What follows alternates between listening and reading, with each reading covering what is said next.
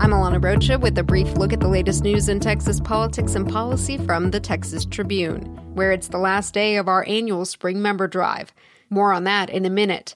First, we head to the legislature where Representative Kane voting aye, Dr. Zerwas voting aye, Representative Cortez lawmakers voting in the aye. Texas House could be heard cheering Monday as they voted 98-43 to give preliminary approval of a bill that would reduce the penalties for low-level possession of marijuana. The House vote Monday is the first time the lower chamber approved such a measure, marking significant progress. House Bill 63 is expected to get final approval today before it heads to the Senate for consideration, where it faces the opposition of the lieutenant governor. Senate Bill 11, the sweeping school safety legislation that the Republican leadership has deemed a priority this session, is now headed over to the House. The bill is in response to last May's deadly mass shooting at Santa Fe High School, south of Houston, that left 10 dead and another 13 wounded.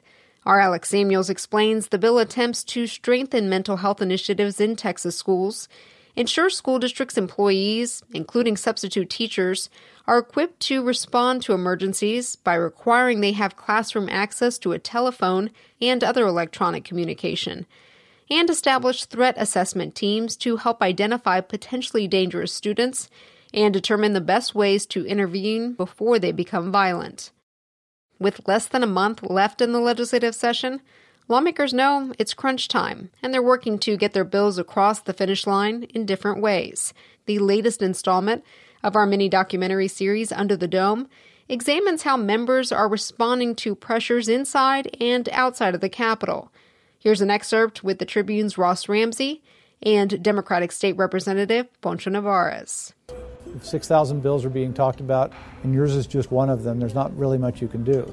Members see the end of the session coming and begin to do all of the things in legislative ER to save their bills that they can. I mean, bills are dying. They're dying right now. You have to be realistic about what you can do in the time that you're going to do it. This is an awful way to put it, but you have to kind of pick your favorite child and say, this is the one that we're going to save, and the rest of them we're not.